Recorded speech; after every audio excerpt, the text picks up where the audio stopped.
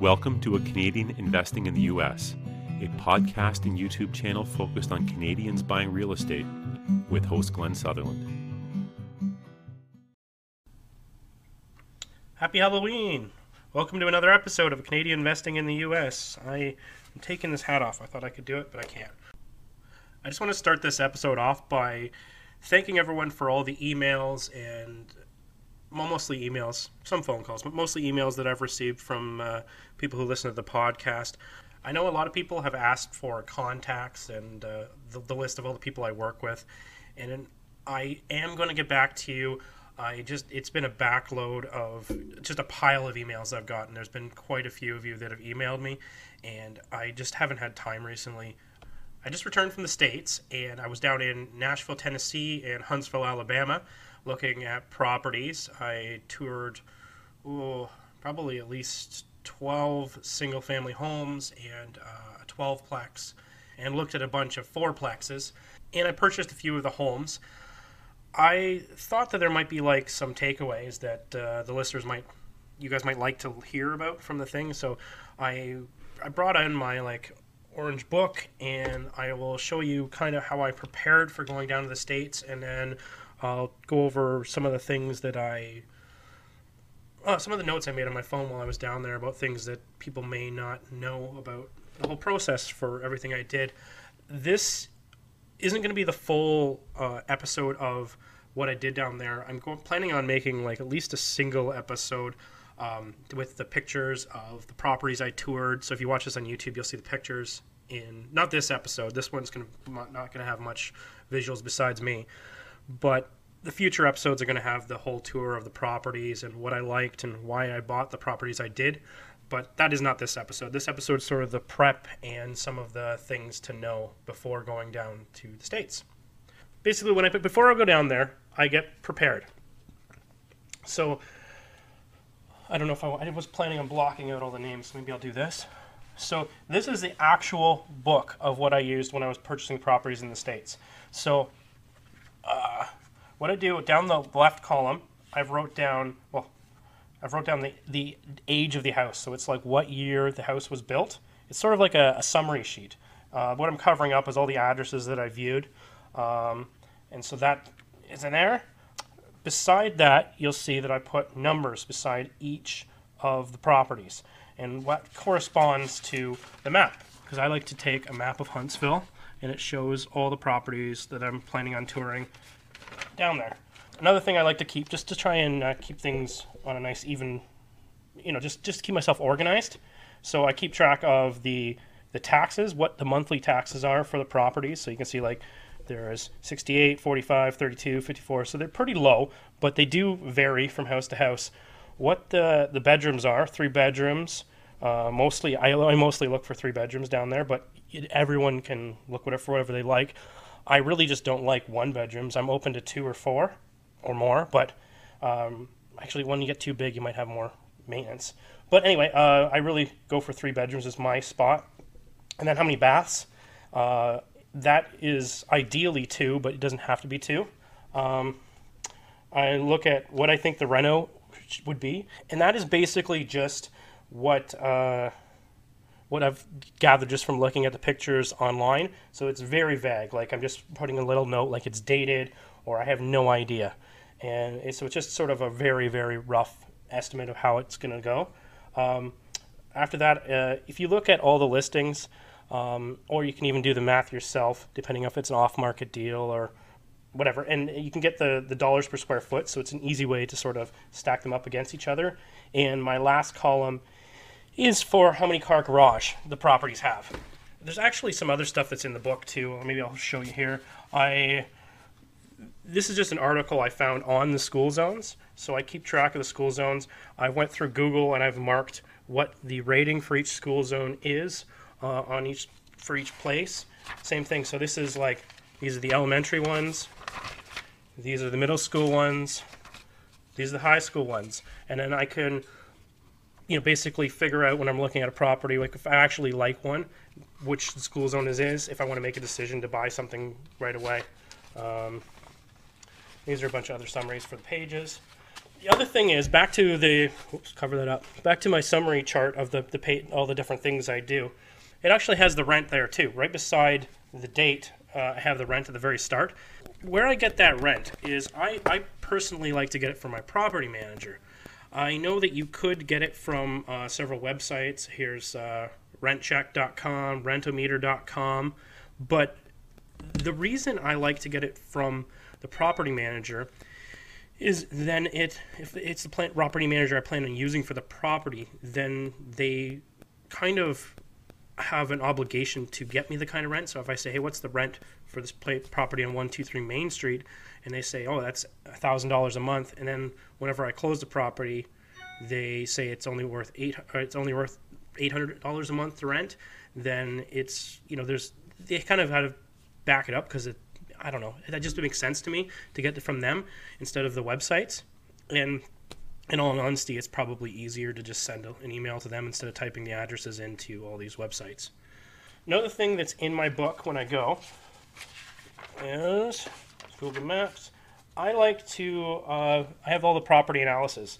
And so I run the properties for each property multiple times. So because I'm not sure how I'm going to close. So I want to put different financing options. And I usually do it based on what the asking price is, and then I can always beat that, so my numbers will get better. But just as a nice base, I use the asking price on wholesaler has provided, or MLS, or the pocket listing agent, or whoever I'm using for the thing.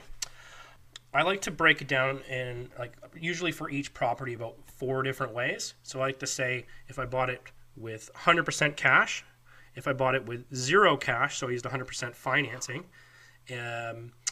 what I got with 80% loan to value and 65% loan to value. And I have for every property I'm planning to view, I have it all in my book there. And then at the very back of my book, I have a bunch of pages which are just like summary sheets, like sometimes like with pocket listings because it's not on the MLS or anything, or sometimes with wholesalers, they'll give you a bunch of extra information. So it'll be like a breakdown of the property. Sometimes it's pictures. It's just more of the summary sheet that kind of equivalent to the MLS listing. And if it is on the MLS, I'll print out the MLS listings too. So just have a good organized chunk to go through.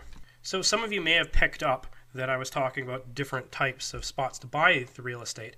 And there's going to be different agents. There will be different agents for each part. If you're using a pocket listing agent for a specific property, you may have an agent for your single family homes that you're going to look for. You may have one who specializes in the multifamilies. And like for me, I was looking at all different types of things. And I think the thing to do is to be clear with the agent who is going to show you the properties, because everybody needs to get paid and everyone needs to know what's actually going on. So if you're using an agent and you're like, I'm only using you for this pocket listing, make sure that they know you're only using you for this pocket listing, and you do have an agent for other things, but they're okay if you find a pocket listing that's not on realtor.com, that you will be using them if they bring the deal. And you can sign paperwork, you can sign your buyer representation agreement, but I wrote very specific clauses into each one. Like I told them the first time they sent me one, and this is just a general one, like, oh, we're going to have you under contract until December. I said, no. You cross it off, and you say, I'm only doing this property and this property, or pocket listings that you bring me that aren't on realtor.com. And just be clear. And then if you have, I personally used for the single family homes, my property manager, because property managers in the United States do have a license to do real estate because they have to. So I use them, and it works good because they're fully accountable, because they know the whole process. They know what I've paid for it. They know what I'm expecting to get for it and what I've been told for rents, and that's why I like to use them for that. And I used separate people for the multis and separate people for pocket listings, and basically I was on my own for the wholesalers. But with wholesalers, you can still use your realtor, but just let them know. Just be clear with everybody that you will make your money if I buy this property from being the property manager, but I'm not going to be paying you a commission to run these comps or anything else. So make them sure they know that, because they might be expecting to get paid for running comps for you.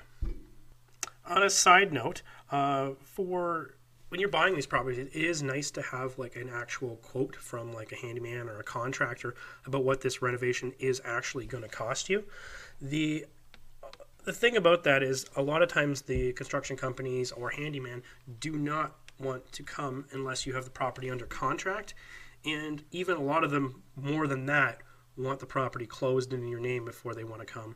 I have found once I have it under contract, if I write in a clause that I have as many viewings as possible, like unlimited, to have inspections done and to get quotes for the repairs, they're usually okay with it if there's no tenants, if it's a rental property currently. Sorry, this is kind of an unorganized rant, but I just thought of another thing to put in your orange book, or at least mine's an orange book. One thing I like to take with me is a proof of funds letter. So if you are, wherever you're getting your money, so if you're looking at cash deals, like, wholesaling ones are often cash deals, and often the short sales are cash deals. So you're going to need a proof of funds letter. So what I used for my proof of funds letter was, I'm selling a property in Ontario right now, and the lawyer already has all the information. So I just said, hey, can you send me basically the breakdown of how that whole real estate's going to go and how much is going to be paid to me at the end. And I just sent that as my proof of funds letter for the cash deals that I was doing in the States. And that worked perfectly fine. Other things you could do is like print out bank statements. If you have the cash in your bank, you could print out line of credit statements, or basically wherever you're getting the money for. If you're using like private money, that's where they're probably, you might get into a spot where they don't believe you actually have the money to close. So yeah, it's better to, even if you're going to do that and you have the full intention to go buy in the States, to first get the money transferred to your account so that you can prove that you actually have the money. I know it's a little risky because you may not actually close something and then you've taken private money or whatever and you're starting to pay interest on it, but it's just part of the game, I guess. Another thing to think about is that there is a lot more seller financing in the States than there is in Canada. And actually if you can go on to realtor.com, you will see that some listings will say that they offer seller financing. Some people will take the seller financing if it's been sitting a while. The reason there is so much seller financing is because the properties are so much cheaper. So a lot more people are owning them in cash because they're not like $500,000 properties. We're talking $50,000 and they've got them paid off. So another thing to think about whenever you're making an offer, because you can always buy it, reno it, and then put your refinance on the property when you're going through that whole stage. But sometimes it's nice to just be able to close with financing right from the get-go.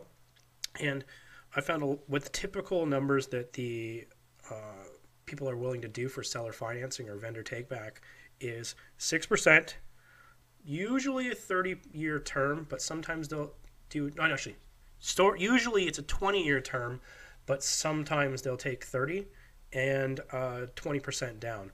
But you really don't want to start with that as what your offer is for the financing, because really with every negotiation, there's the price and there's the terms. So if they are hard on the price, maybe you can use the terms to make it into a deal. So you could make it so that you're paying a very little amount of actual interest, or spread over a really long period of time. So you're paying a very low amount each month. So that makes it into a very nice deal to cash flow for you. But just think about that. Don't start with the typical terms right off the start whenever you're making your offer. Anyway, I think I'll close it off here. I still have a ton of notes of things to do in the States, but I think a lot of them I'm going to go along with my videos where I show the property and why I'm doing a certain type of financing because of a certain property type I'm buying. And so I think that it'll make a lot more sense to line it up with that instead of just giving you general information, to give an example with the numbers. Anyway, thank you very much for tuning in to another episode. What would really help me is if people would leave reviews or likes on iTunes, Stitcher, SoundCloud, and YouTube. that's what really helps me get found by more people. Anyway, thanks for tuning in, everyone. And once again, thank you for your patience for those who have emailed me, because, like I said, I've been doing all this paperwork and buying houses in the States, and I haven't even been in Canada, so I fell behind on responding to some of the emails, or I've given a very general response on the first go, and I will get back to you with all the information you need. Thanks again, everybody. Have a great week.